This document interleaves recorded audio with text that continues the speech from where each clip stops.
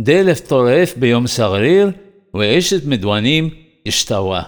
A constant drip on a rainy day and a contentious woman are comparable. The contentious woman that King Solomon alav shalom is referring to here is the Yetzer Hara, the evil inclination. Shlomo HaMelech, King Solomon alav shalom, is cautioning us against the guile of the Yetzer Hara, which he compares to the strange woman that he referred to elsewhere in Mishlei. If a person is disturbed by an annoying drip in his house on a day when it's pouring with rain, and he lets it drive him out of his house, he will find the deluge outside is far worse than the drip inside his house. A contentious woman, which is the Yetzer Hara, beguiles a man to leave his home. The home in this case is the world to come, where each person has a home awaiting him based on his honor.